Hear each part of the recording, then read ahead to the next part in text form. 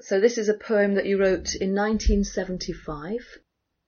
So the order and the movement's still quite young. It's probably only about, well, it was 6 years old. And I had thought at that time that I should have a sabbatical. It turned out to be a 6-month sabbatical, not a 1 year. And I think it was in connection with that I wrote this poem, because this was, as it were, the legacy that I was leaving to people as I left for my sabbatical.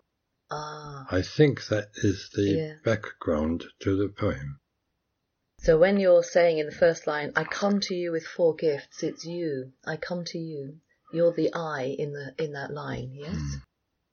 Yes, and what is represented by you, in the more narrow sense, it's the order members and rituals of what was then the FWBO. It's to them that I'm offering these gifts. But also it could be understood in a wider sense that it's to people in general. Whoever is able to accept them. I don't mind who they are. I'm offering these gifts. And it's interesting about gifts, isn't it? Because sometimes people don't want to accept a gift.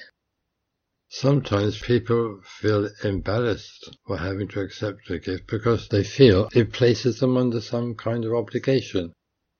Well, in social life, that's very often.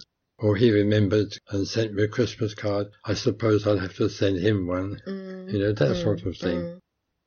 But, sociologists have discovered that many, for want of a better term, primitive communities have a culture of gifts.